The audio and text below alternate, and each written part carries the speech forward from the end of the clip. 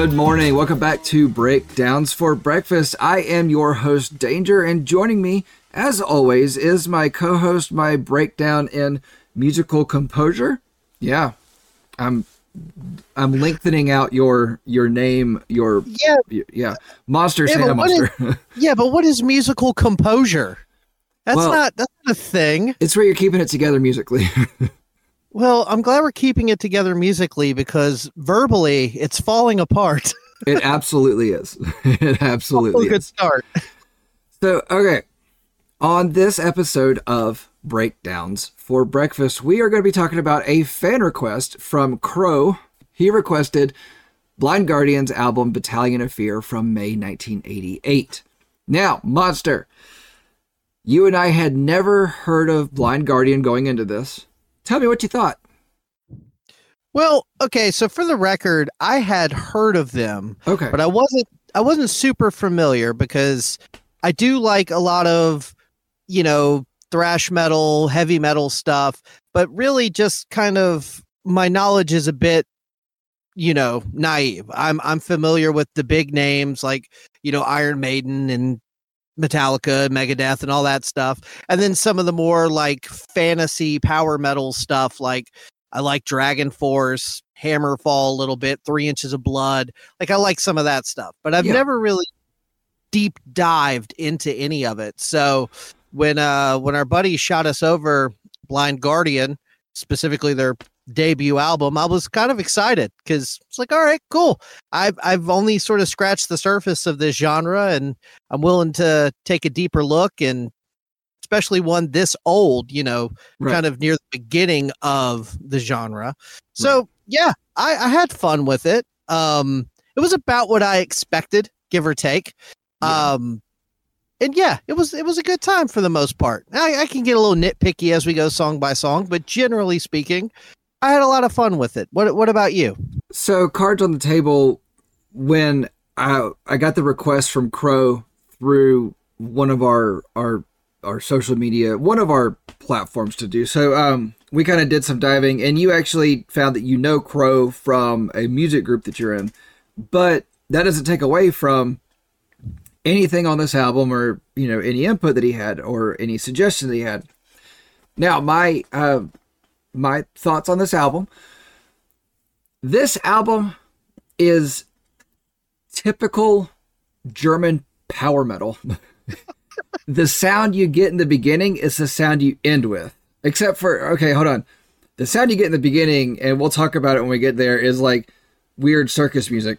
But then after it picks up, it's what you get until the end of the album.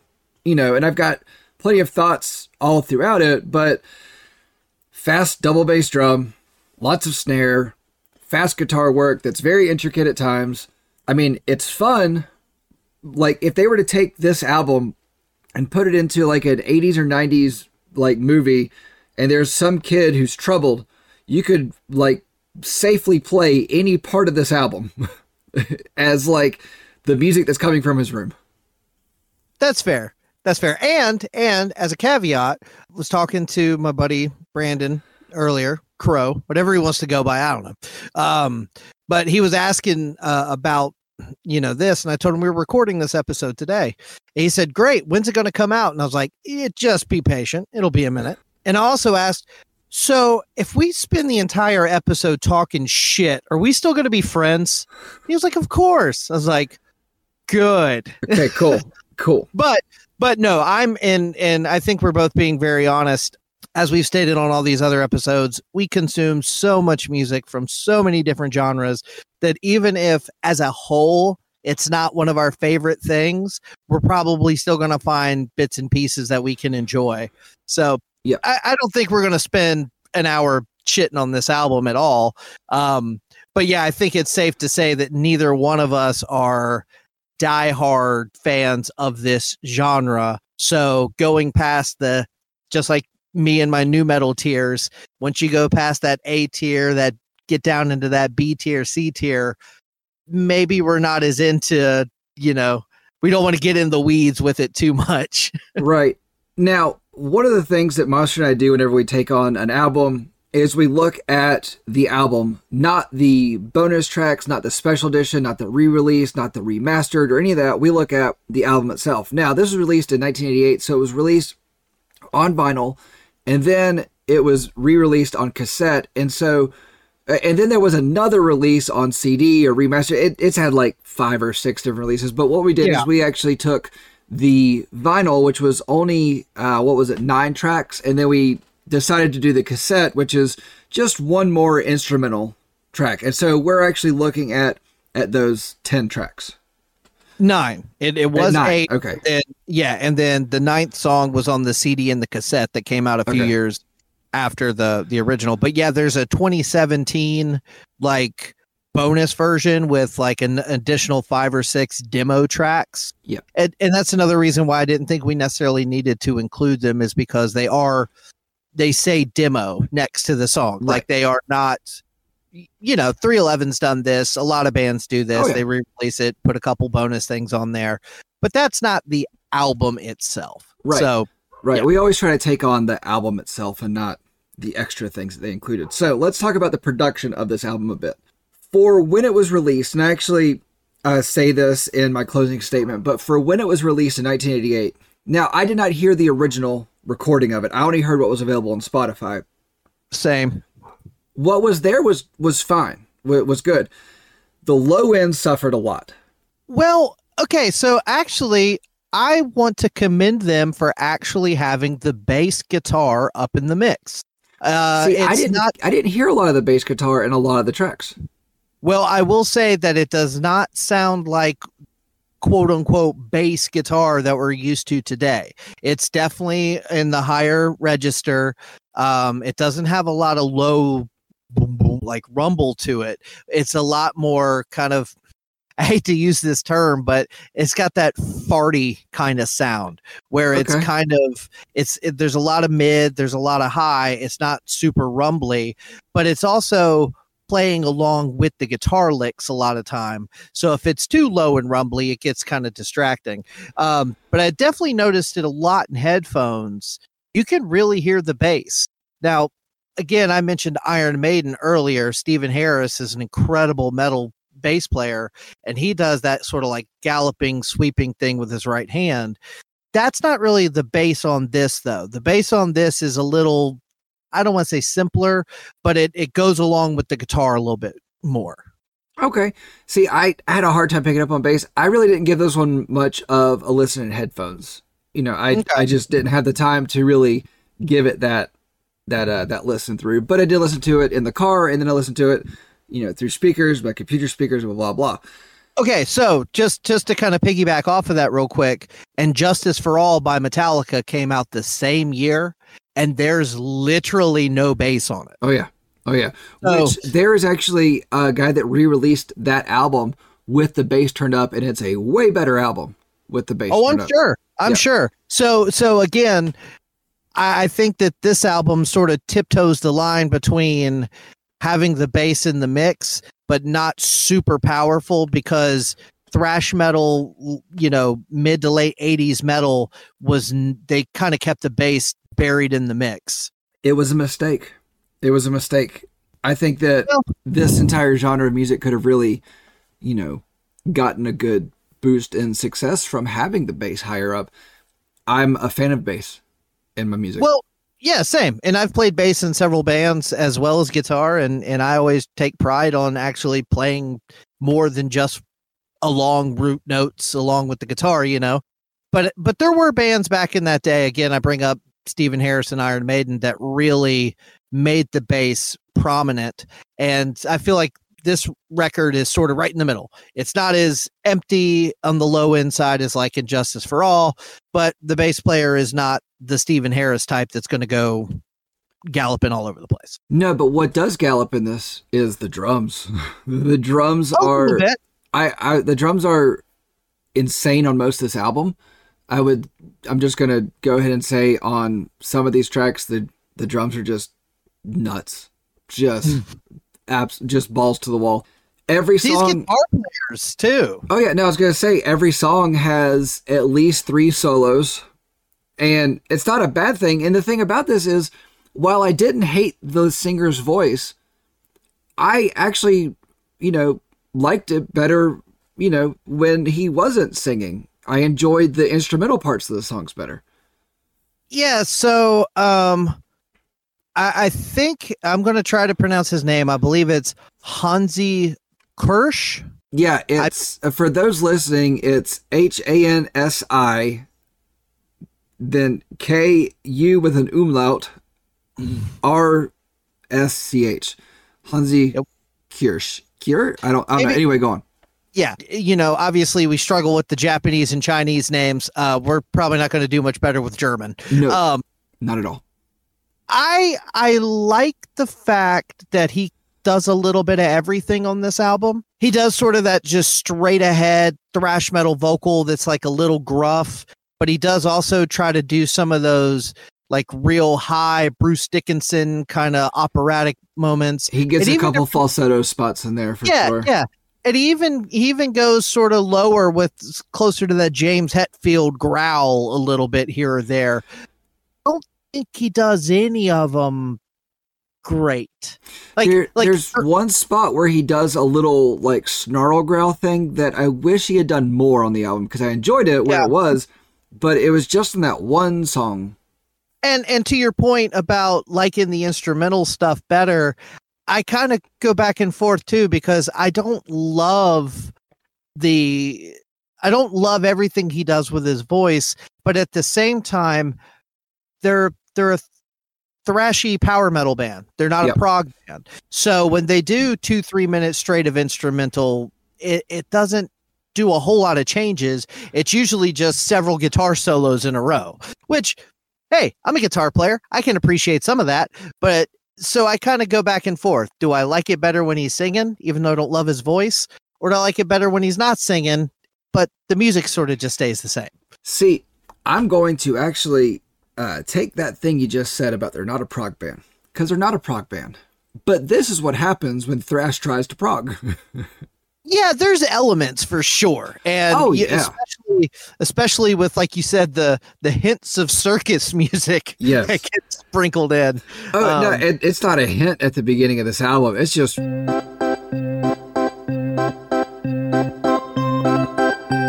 like, you put it on, and the first time I put it on, I thought, what the hell is this? And then it changed real suddenly. But we'll talk about that more in track one. But I do want to really hammer in on this. This band is what happens when thrash tries to prog and tries to be prog. And they don't need to. They absolutely don't need to. They need to stop trying to do that. They do not need how long? 7.5 minute, 9 minute. They don't need that long of songs for this. I love prog music when it's done right, but this is an example of where it's not done right. Yeah, and I will say that I did listen to some other stuff. I didn't get super in the weeds, but I looked up a couple live videos and, a couple other songs here or there, and it would appear that they sort of, I don't want to say got less thrash, but they got a little bit more theatrical, I guess. Like the songs became like these bigger, sweeping stories more than like a thrash song with lyrics about hobbits. You know what I mean? And again, I keep bringing up the same bands, but like sort of the same thing that Iron Maiden did over the past couple years. Instead of writing 10 3-minute long Run to the Hills, Number of the Beast songs, they start writing these 9-minute long epics. And for me, I don't love that because, again, these aren't prog bands. These are just metal bands. So a lot of the duration is spent playing the same parts over and over and over. And so I get bored with that. Okay, so there's a couple things that I was trying to piece together while I was listening to this as to why this band that's not a prog band chooses these prog moments, these prog movements really within their songs, because a lot of these songs to me come off as several songs smashed together. They didn't have a better idea for a 7-minute long one song, but they had two songs that were 4 minutes, and so they smashed them together. Okay. Yeah. But if we look at it, a lot of the bands, okay, so this album was, I'm going somewhere with this, hang with me. This album was recorded October, November of 87, and then released May of 88. So a lot of the bands from, the 70s and 80s that were prog bands were English and French and, bands from that part of the world, from Europe. So around where these guys grew up. And so it is not a big deal for guys in Germany to drive or take a train, 4 hours north and go see some band and then take it back the next day. I mean, that kind of stuff happens all the time in different parts of the world. We don't have that luxury here because we're in one state, we get an option to go to a different state, not a different country in a short train ride. But you had bands like Yes and Pink Floyd and Jethro Tull and Genesis, all from that part of the world that were huge bands that were in that arena of things. And so they were obviously going to offer some influence. And so then they took the influence of these long, huge, songs, these songs with movements and emotion, and then applied the thrash to them. But all of those bands made it big in America. And at this time, if you made it big in America, you made it big to the world. During that time, if you made it big in your country, you were big around your country. That was it. So I think that this is what happens when thrash is influenced by prog tries to make it in America. I can see that. It feels very European to me, though. It does. It does feel European, yeah. And I don't mean that in a bad way, but it just sounds like, it doesn't shock me that they're German, Right. Like but he also doesn't sing with a German accent. No, but I would venture to guess that English is not his first language. Yeah, probably. Just from the sound of a couple of the pronunciations here or there. Yeah, and if you are talking about Tolkien, which he does on this album, and you're not, and English isn't your first language, it's going to sound even more strange. Yeah. Of course, one of the Tolkien tracks, he didn't speak at all, so, True. All good. And I definitely think that there is a whole lot to be said about the lyrics on this album. But as someone who's just kind of cramming it all in to do this episode, I do not feel comfortable trying to explain any of it. I can guess from the names and the little bit that I can pick up on that it is very much just centered around J.R.R. Tolkien, just in general. I'm not sure if the songs necessarily go in chronological order and tell a story, or if each song is just about a different of that puzzle. Either way, they definitely believe what they're singing. Like they enjoying the fantasy element of it.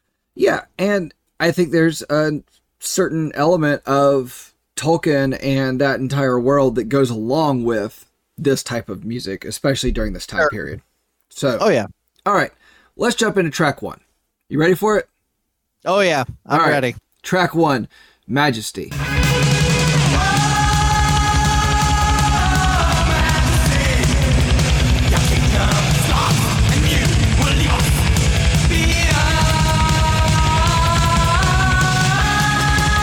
This is where we hear the circus music. This is where it starts with the circus music. I didn't catch the time on it, but it was for 10 seconds, and then abruptly stops and changes into, thrash speed German metal.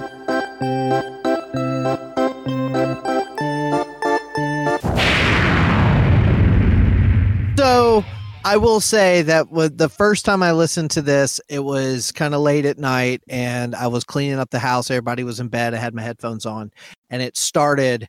And as soon as the pipe organ started, I kind of stopped what I was doing and was just like, oh no, oh no.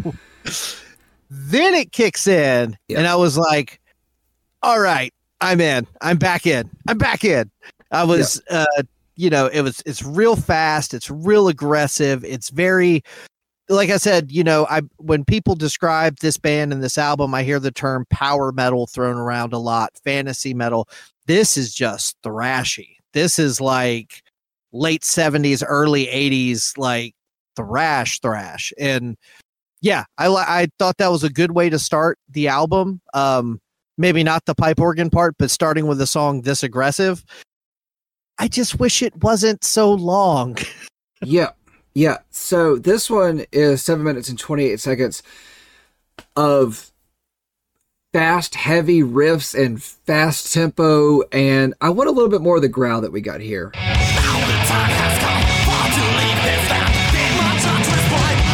heard a little bit of the growl and then didn't hear it again on the rest of the record. But it just, it goes on for a long time. And I want to say that I didn't check out during this song because of the length, but I did. I mean, I did listen to the entire thing several times, but it was just a slog to hang with, at a certain point, because it was like, okay, we're doing the same thing. We're doing the thing that we've done for the last 5 minutes for 2 more minutes. And let's just, come on, let's do it. Let's go.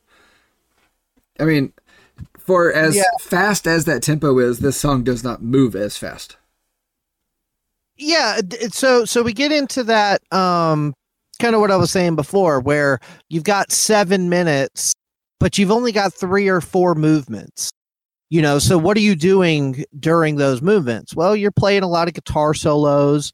You're doing a lot of instrumental sections, which can be fun, but when you don't really change up the tempo, you don't add a new vocal melody, you're just kind of basically repeating the same bits over and over and over. And I think first time you hear the song, it's not so bad because the song kicks in, it's the start of the album, you're fired up, you're rolling. But by 4, 5, 6 minutes into the song, and you're like, this is as far as it's going.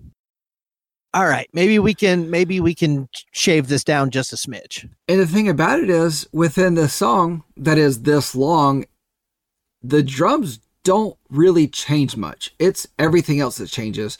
The drums change a little bit, but not enough to really go, oh, that's new. That's new. It really wasn't something that needed to be this long. And now I understand that at this time, people had listening parties and they would actually take a new album to somebody's house. They would sit around with a bunch of people and listen to one album all the way through, which I want to do that. So if somebody else is interested in having a listening party with me, then, let me know. But I can understand why in that setting, especially given that this was late 80s and in a place where certain substances were illegal. And, I don't know, was the Berlin Wall still a thing there at this point? I don't know. I don't have the dates on the Berlin Wall, but I do know that David Hasselhoff thought that his performance really had something to bring the wall down. Let's please not turn this into either a German history lesson or a David Hasselhoff special. I can't participate in either one of those things. But you didn't say this couldn't be a David Hasselhoff history lesson. So the other thing about this song, but with a song being this long at this time period, I can understand it, but it does not translate as well today. Period. And also, it's hard for me to speculate exactly because my knowledge of German metal in the 70s, 80s, and 90s is not, super keen. But whose is? Well, I'm sure it is for some people. Crow. But clearly. But this feels earlier than 88. Like, I feel like by 1988, we're already like moving on a little bit. Like by 1988, Metallica was starting to inch closer to the Black Album. We were starting to get away from 7-8 minute long thrash epics, And so I wonder if over there, this still felt fresh and exciting. Whereas I think here in America, we were already on our 3rd, 4th, 5th Metallica, Iron Maiden, Slayer records. So we were sort of like, maybe we felt differently about it. Yeah. And so what I had to remember in this, because I had the same exact thought, there are certain like decades and certain, fashion movements and musical movements and things that happen in the States that eventually got to other places of the world. And so most of the world was not doing what the U.S. was. Like the 80s didn't hit it didn't hit Canada until like mid 90s. I mean, it was a weird thing that happened, and they caught up. They definitely caught up. But I think that, when, like I was saying before, when you make it at this time, when you made it big in America, you made it big to the rest of the world. And so it was like something would happen in America and then ripple out to the rest of the world. But this was also a time where we saw, Guns N' Roses really start to ramp up, and because they didn't really hit until the late 80s, and they were a lot more punk and blues influence. Actually, if you listen to their bass lines, them and Motley Crue were a lot blues influence there, but they didn't hit until now. And so it was like these things that were happening in the States that we were seeing, as kids, were not happening in other parts of the world. And so then all of a sudden in our late 30s, we're handed this album from 88 that Germany didn't get the influence of what America was doing until, I would say, 92, 93, 95, somewhere in there. So yeah, this does feel late because this is what was happening in 84, 85 in the States. Yeah. Does that make sense? No, it absolutely does, because I've got a note about basically exactly what we just said on the very next song. So speaking of the next song, let's go ahead and talk about track 2, Guardian of the Blind.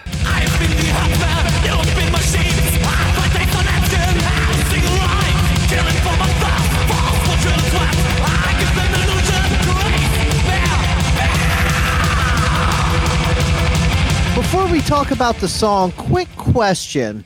We brought this up on the Chronic Future episode about when a band names a song after their band name. How do we feel about this? Because it's not called Blind Guardian. It's called Guardian of the Blind. So would you like it if on Chronic Futures there was a song called Futures of the Chronic? I'm saying you get a warning. I'm not saying we just let it go unnoticed, but I'm not going to make a big deal about it. It's just, hey, Blind Guardian, you're on notice. I thought the same exact thing, because I was like, you're towing the line. You're towing the line. If Bad Company had a song called Company of the Bad, it'd be like, no, Don't like that. Not working for me. But Guardian of the Blind didn't really work for me either, but I did dig that solo at 3 minutes 50 seconds, which when I wrote that down, I thought, why the hell is there a solo at 3 minutes and 50 seconds?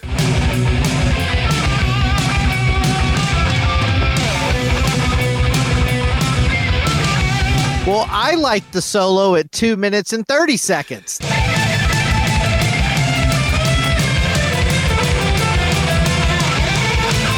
That's the one I like. It's got a lot of those like sweeping arpeggios and stuff. But I'm sure that one was good, but did you hear the solo? No, I assume there's another solo. I don't know what time it was, but no, that solo at 3:50 got me. Yours was at 2 minutes and mine's at 3. So, which goes to show you this is another fairly lengthy song. At 5 minutes, 9 seconds. Kind of piggybacking off the conversation we were just having about being a little late to the party. During the first, when you listen to the song, the verse kind of switches a little bit. Like the first half of the verse and the second half of the verse are a little bit different. The first half of the verse, especially with what he was doing with his voice, gave me a lot of Kill 'Em All era Metallica, which was 83. And then the second part of the verse, his voice changes up a little bit, and he kind of sounds like Paul Dianto, the original lead singer of Iron Maiden. Okay. And so he was on the first two Maiden records, so 1980 and like 82 or something like that. So again, I'm hearing a lot of like 82, 83 thrash metal, not a lot of 88 here, but again, I that's cool. I like this one. This one was fun. And this is the one where I guessed maybe English isn't his first language. Yeah.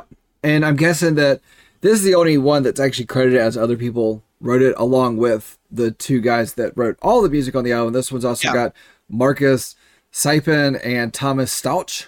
I guess they're the other guys in the band. I didn't really dive a whole lot into that, but I'm guessing that they threw some curveballs at him with his pronunciations and the words. And this is something that I've heard like other people when they're talking about like reviewing albums and stuff. Some words just don't translate super well to lyrics. No. Because and a word like Guardian is a big, long, clunky word. And to try to get it in the lyrics isn't necessarily impossible. But when you're trying to get it into a thrash metal song and you're trying to say it really fast, it's not a word that comes out easily. No, there are certain ways to pronounce things, change the pronunciation, which I think should be looked at more instead of trying to just, say the word Guardian or, speed it up or slow it down or whatever. Like I heard Eminem in an interview with Eminem once where he was saying that nothing rhymes with orange. Well, it does if you change the pronunciation of it. The word orange doesn't rhyme with anything, and that kind of pisses me off because I can think of a lot of things that rhyme with orange. What rhymes with orange?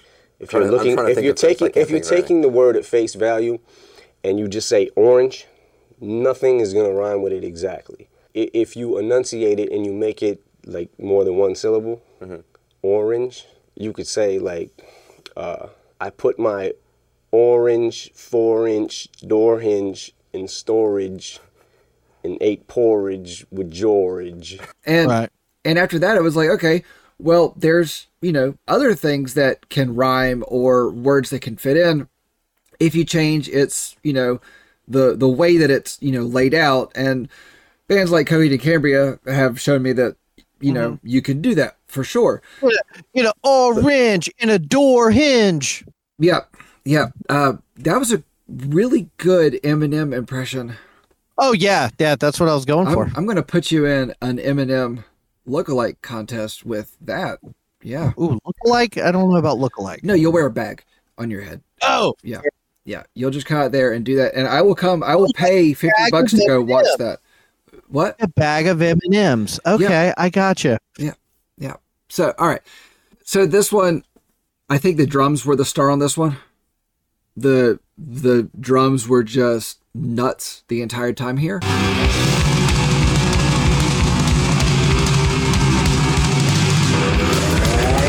Like they were on the first song. Yeah, that drummer's great. Yeah. Yeah. I mean, he's really, really good at doing this. I was going to say what you will about the songwriting. Maybe the songs are too long. Maybe we don't like exactly the bits and pieces that they go for. But all the musicians are extremely talented. Yes, at doing this. Now, yeah. But the thing is about doing this really well is you might be really good at playing other stuff and not able to do this. Oh, yeah. Most people who can play this can retrograde and play other stuff really well. So there's a lot, and we mentioned this actually in our Living Sacrifice episode, that there's a lot of just great musicianship that goes behind this type of music. Right. And usually if you like this type of music, you're going to either be classically trained or just like this type of music. Well, and I will say that there is a certain level of... Or you. Yeah, like there's a certain level of music made by musicians for musicians. Yeah. And I don't think this quite gets there, but I know some bands that are like that. And, your mileage may vary on which ones you like and which ones you don't like. Like I said, I don't think we get to that degree here, but there's definitely a whole lot of that. A perfect example, the next song, track 3, Trial by the Archon. I wasn't sure if it was Archon or Archon.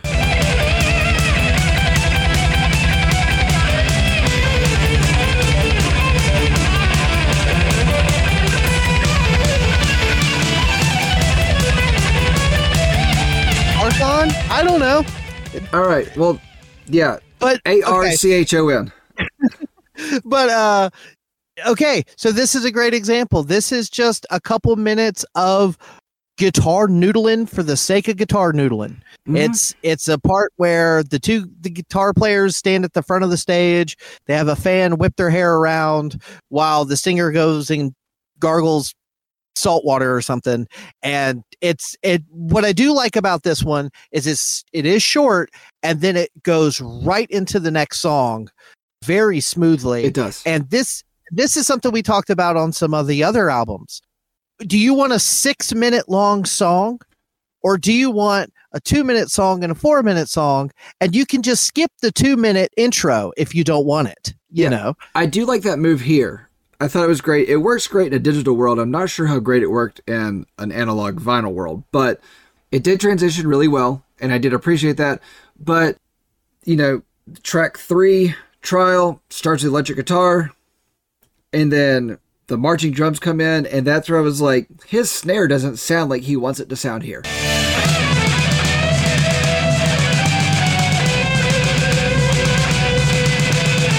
Because it's just that hollow snare, and it just doesn't hold water for me. But track 4, Wizard's Crown, that it flows right into.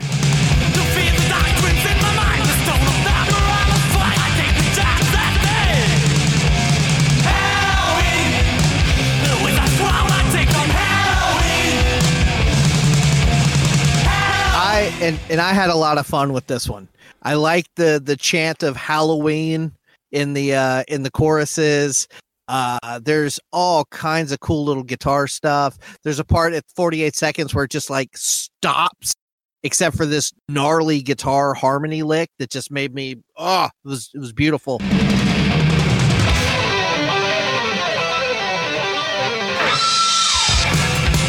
Yeah, the at 137, the little hammer noodle.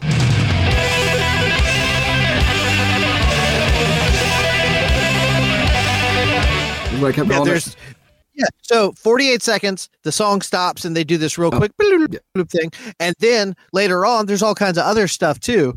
And it's not a long song. It's 3:48. Right. So like, this is the sweet spot. Like, if this was 10 or 12 tracks of this right here, I would be like, damn, I hate I missed this. Like, I hate it took me so long to get into this band. But unfortunately, this is sort of not the norm. There's, you know, this is just one of like 2 other songs that kind of have this vibe. But as it is, I like this one a lot. This one's a lot of fun. So the Halloween chanting they were doing in this, I had fun with that. But there's another band called Halloween. Okay, so I was doing a little bit of research, and they are kind of, they're kind of connected, like they're buddies. And I think the original name for Blind Guardian was something really, really bad. It was like Lucifer's Heritage or something like that. And they were like, because they wanted to, like, their buddies in Halloween, they wanted to do that too. And then they were like, you know, right now is not a good time to name your band after Satan. So let's go with something different. No, and actually with that, so something that doesn't, you know, get held to America is when things happen in the, you know, just zeitgeist in general. And that was the Satanic Panic, which definitely, you know, went across the earth. And I think that was probably a smart move on their side of things, to not go with Lucifer's Heritage and go with Blind Guardian. Yeah, and something I could relate with, actually. So another reason they changed the name was because they kept getting like grouped in with all these black metal and death metal bands that had similar names to Lucifer's Heritage. Back in the day, I was in a like new metal kind of bouncy rock group called Death Proof. And if you are, then I need you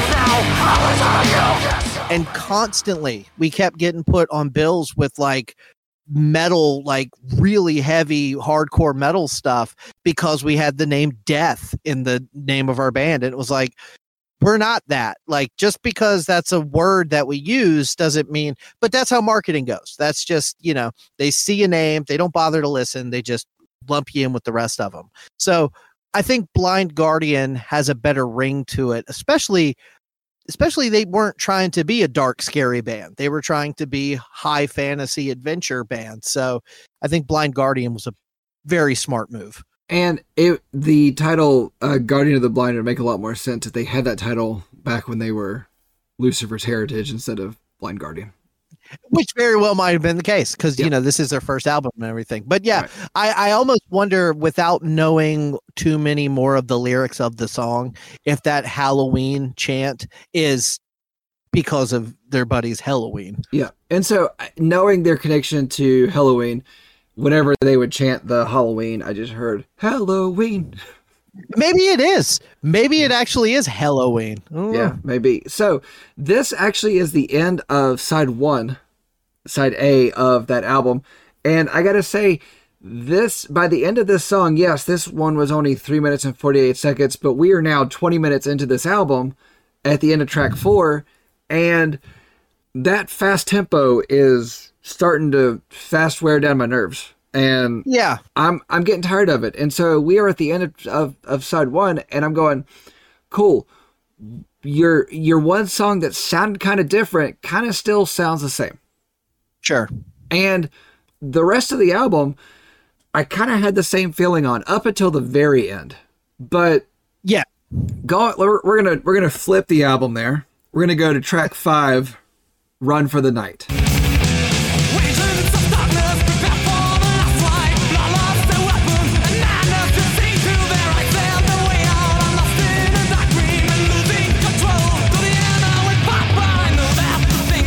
And do you know what we got on this song? Another fast tempo. We got more fast tempo. Yay. Yeah, but there's something, I will say, there's something about his vocals in this one that I think works a little bit better. What, where he found a soprano? Where he definitely hit those high spots?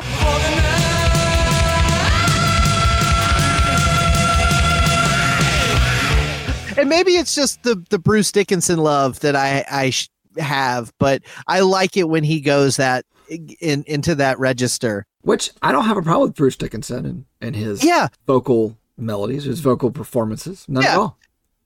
And I, just like I said at the top of the album, I think that oh gosh, let's try to say his name again. Hansi. I'm just gonna call him Hansi. I think that's cute. I think that's going to be easier. I wouldn't say it's cute. I would just say it's easier for both of us. So Hansi. Yeah. I think Hansi has a lot of options at his disposal. And I would imagine, just from the little bit I did pick up on, dude, these guys are still headlining festivals and stuff. Like these guys are still like a big deal, especially over there. So I think I would imagine that all of these things that he's doing with his voice probably get incrementally better each subsequent record. And so I bet this is a good litmus for like where his vocals eventually go. Again, it's not a super long song, so that's kind of good. The guitar solos at the end kind of go through like some stages and kind of change it up a little bit.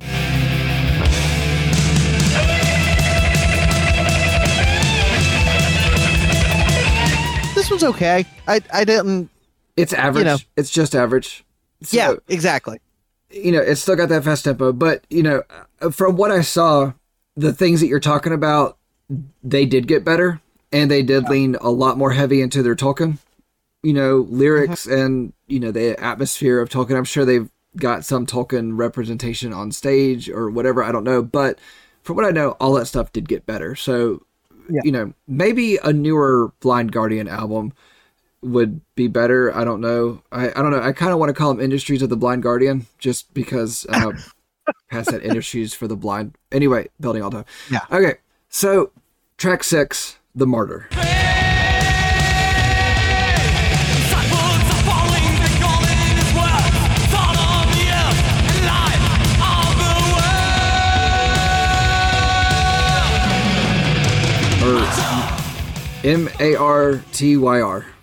Martyr. Yeah, no, that's correct. Okay, yeah, it doesn't look like it should be that. But anyway. Okay, so here you go. This one starts with a little bit of a different mid-tempo groove.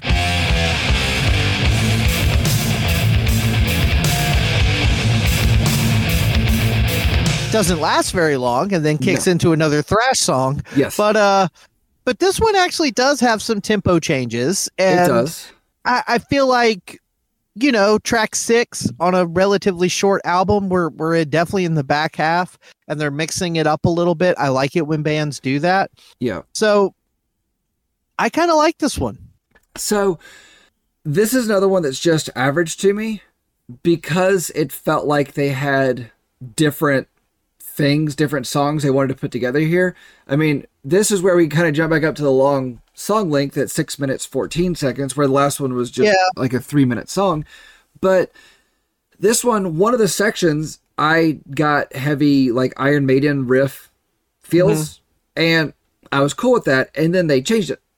And then they changed it. And then they changed it. And, that was kind of where I was like, what's happening here with all this? I did really dig the intro riff that was happening. Yeah. But then, like you were saying, at 20 seconds, it just changes into what we've already heard.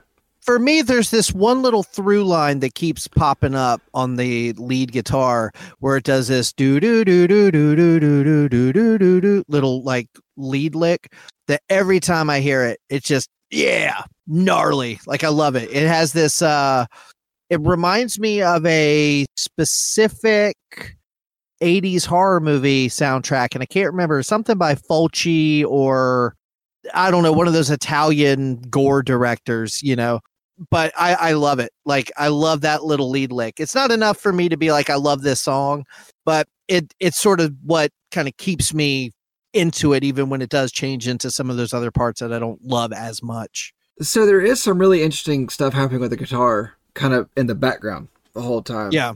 And I really dig that. But the solo that happens at 1 minute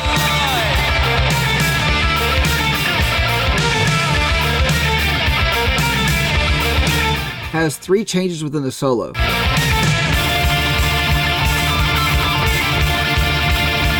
Like it's like 3 very different solos, all smashed into one.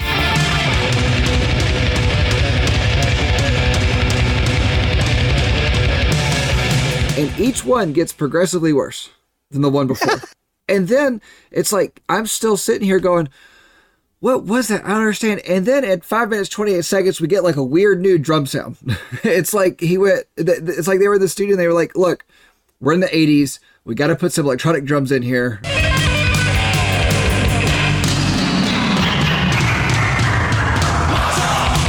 And it's going to awkwardly fit in and it's not going to make any sense. And you're going to go right back to doing the exact thing that you were doing before it, but we're going to take a quick break.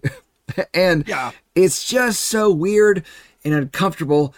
I don't like it. I do not think it was needed in there. It completely just derails the driving thrashness of things. Well, see, and so that's where people like you and I become the assholes, okay? Because we just spent several minutes saying how it's been just straight thrash.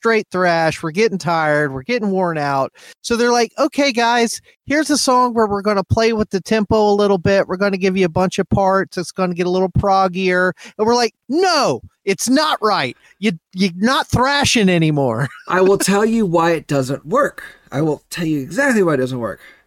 Because all of your parts sound so different and are of varying degrees of greatness that it's like if you take parts of songs that are both equally great and put them together, you give me a bridge. That's why it's called a bridge. Hey, listeners, there you go. I just figured it out for you. So you give me a bridge that transitions from one part to the next. Okay, I can deal with this. We can go with this. But no, here we're going to go, hey, we've got 5 songs that all suck, and they're going to get worse as they go on, and then we're going to throw in a weird electronic drum solo that's real quick for no reason. All these thrash songs that aren't really great, hopefully together they'll sound better, but the first one sounds pretty good. The rest of them don't. To piggyback off of that, track 7, Battalions of Fear.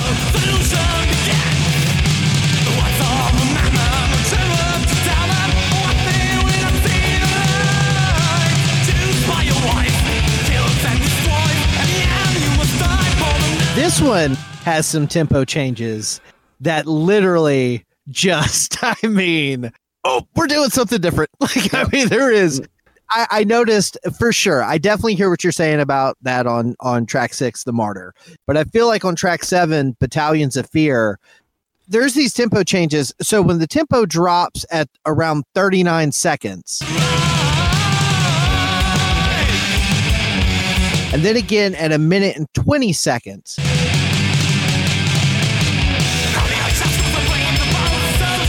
it just, there is no, it's just abrupt. It is just instantaneous tempo change. There's no like transition to it at all. Now, there's another tempo change around 136.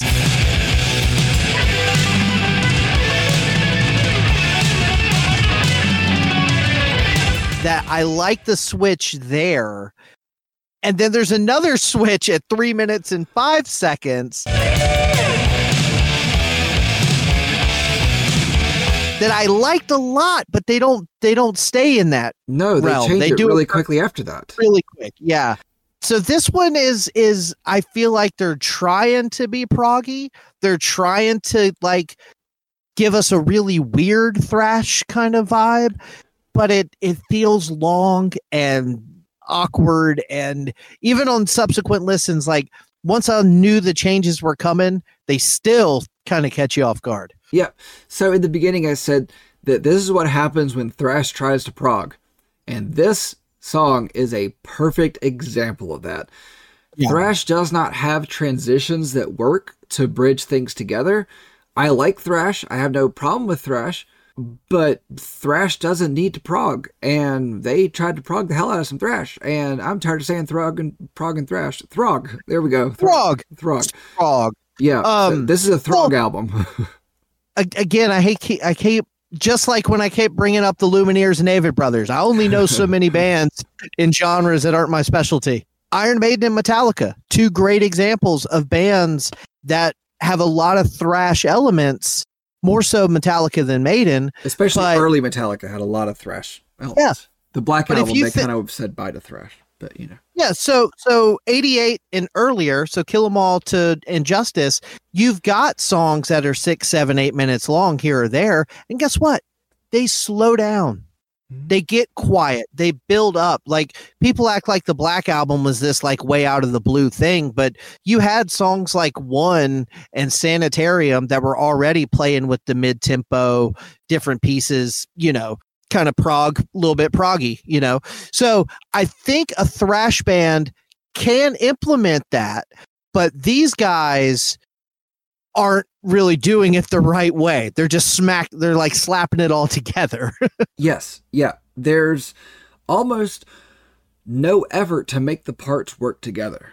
It feels so disjointed. And so here in Battalions of Fear, this is very much, all the parts are just very much speed metal, power metal, just, you know, and the drums are, again, just nuts here. And they're fun. So I'm done at 4 minutes. So I think here's the problem.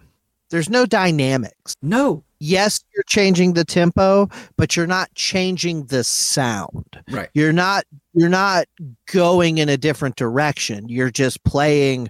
The guitars are still EQ'd the same way. The bass is still at the same level in the mix. Like you said, the drums are still gonzo bananas. So it's like, even if you do play with it a little bit, you know, the vocals might go from falsetto to growly, but it's all in the same little pocket. And that's why change the tempo, whatever. But if you're just going to keep everything shares that sonic space, and that's where the fatigue sets in. Yes.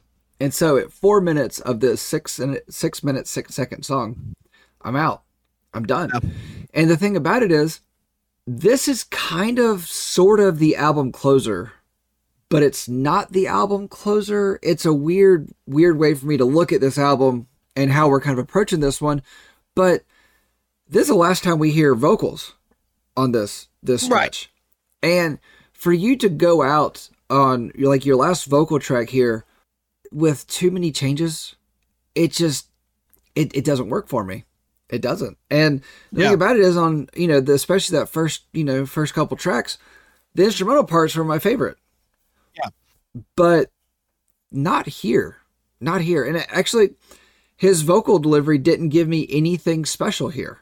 He didn't go between different things he could do, which shows me that later they do.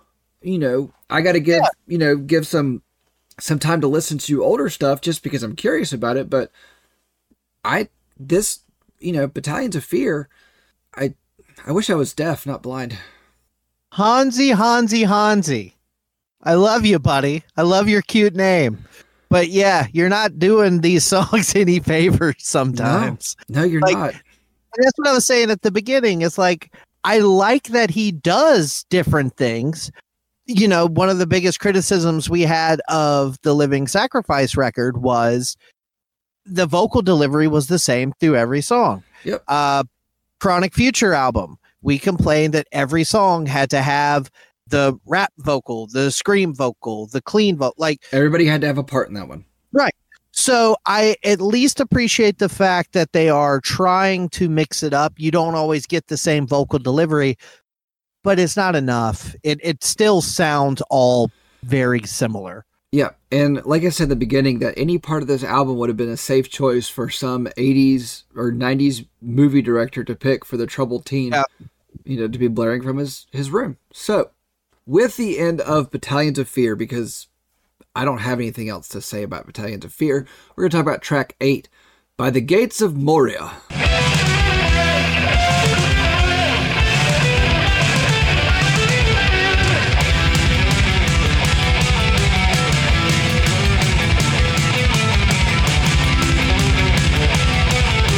And this is where we start getting the Tolkien, for sure. Okay. Start getting it, but this is where we start to get the song titles of it. So, which is funny because, there's no lyrics, there's no vocals, so it's all in the title. But you can just imagine this big epic scene in front of the Gates of Moria. I get what they're going for. Now, however, I've got a couple of weird sounds likes thrown in this song. The very beginning of the song.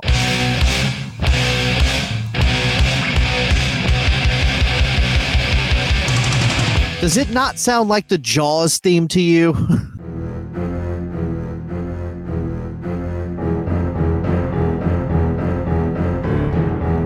I didn't pick up all that, but I'm not going to doubt it.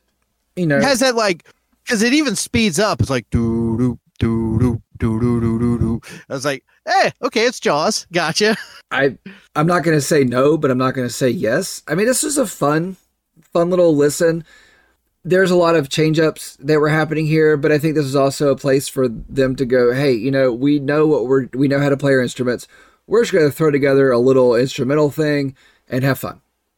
There's a section from 1 minute and 40 seconds to 1 minute and 44 seconds where they do this. It sounds like Trans-Siberian Orchestra for 4 seconds. And it has a 2-second bass solo. Yes. And I don't know what Christmas song it is. I don't know the name of it, but I know it's a Christmas song. I swear they did that on purpose. They had to have. Actually, when listening to this, I thought Trans-Siberian Orchestra as well. Not specifically a Christmas song, but yes, one of the things I was entertained with the last time I saw Trans-Siberian Orchestra, it is not easy to say that fast, but Trans-Siberian Tigers? What? Yes, Trans-Siberian Tigers. But last time I saw them, I got a big kick out of it because it was a coliseum full of grandmas and all, and it was the first half of the show was their Christmas thing, and the second half was just this. It was right. And they were all loving it, having a great time because it was Trans-Siberian Orchestra, and they knew that it was safe to do that. But I got big Trans-Siberian Orchestra vibes here, but those guys come from this world. Right. That makes sense. I do not remember the names of the bands they were in. I think Sabotage was one of them, and I don't know. Yeah. They were kind of just in this 80s metal world. But it's literally the same thing because where more or less these guys sing about J.R. Tolkien, Trans-Siberian Orchestra sings about Santa Claus. It's the same thing though. They sing about J.R. Santa Claus. But I like this one. This one's fun. Yeah. Like this one feels like 2 minutes and something? 2:52. 52. It feels like they're just goofing off, having fun. Yeah. And for a high fantasy, high concept kind of album, it's kind of cool to have this just fun moment. And if that wasn't goofy fun enough, whole reason okay, go ahead. One last thing I put on here is this song, if it was technologically possible for, the hobbits or whoever to have, headphones in while fighting, like, I feel like this song would have been played during battle. Like, it's just, sure. It felt like that. So go on. So this is where the very first issue of the album ends. Right. But very shortly after it came out, they did a cassette and a CD version that had one more track on it. And this track is so just wackadoodle that I wanted to make sure we included it. That's fine. Track 9, Gandalf's Rebirth.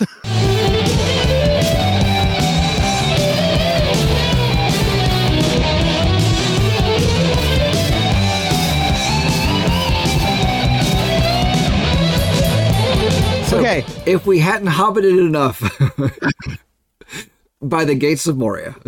When I heard this song, I was having a blast. It's just so goofy and over the top. And for some reason, the bass is super loud in the mix and it's just like thumping its ass off. Yep. Like, this is silly. I love it. Yeah, this is just a fun, this sounds like Hobbit metal. Hobbit metal. I'm into it. I like that. This is what, just like in our world, we've got a little pocket of people that listen to metal. There's that little pocket in Hobbit Town, and they're listening to this, and I'm here for it. I'm here for it. You're right. That bass is turned up here for sure. Something about that. Just I see, Bilbo with the ring in his pocket. I love it. Just everything about this song I love. Well, that's good that it rings in his pocket, because when it's on, you can't see him. Exactly. So after track 5, Run for the Night, track 6, The Martyr, and then track 7, Battalions of Fear, I think we both agreed that we're getting a little bit fatigued. We're getting worn out. And so then you tack on these 2 Trans-Siberian Orchestra-esque fantasy Hobbit instrumentals. And it kind of gives it a little bit more goodwill. Like, I go out feeling better than had they put just 2 more standard thrash tracks on it. Right. But if I had bought this album, not the cassette, not the CD, if I had bought this album, I wouldn't have made it to the part where I ended up having more fun, because I would have gone, I'm done. I'm tired of this. I'm just going to keep this album on my shelf because I bought it and it's here now, but I'm done. And that's the thing about it. The 2 tracks that we ended up having fun with, one was at the very end and one was in a re-release that's mixed entirely different and has different instruments in it altogether. I don't even know what some of the instruments were. I think there's a mandolin in there. I don't know. Is it a mandolin? I don't know. There's different instruments in there for sure. So it's like, if we're just looking at the album itself, I don't have a lot to say about it, but the things that made it different, made it more fun, were at the very end and in a reissue. So, fair enough. So, Monster, tell me what's new. Hey, good looking. What you got? Cooking. The only thing that even gets close is the beginning of The Martyr.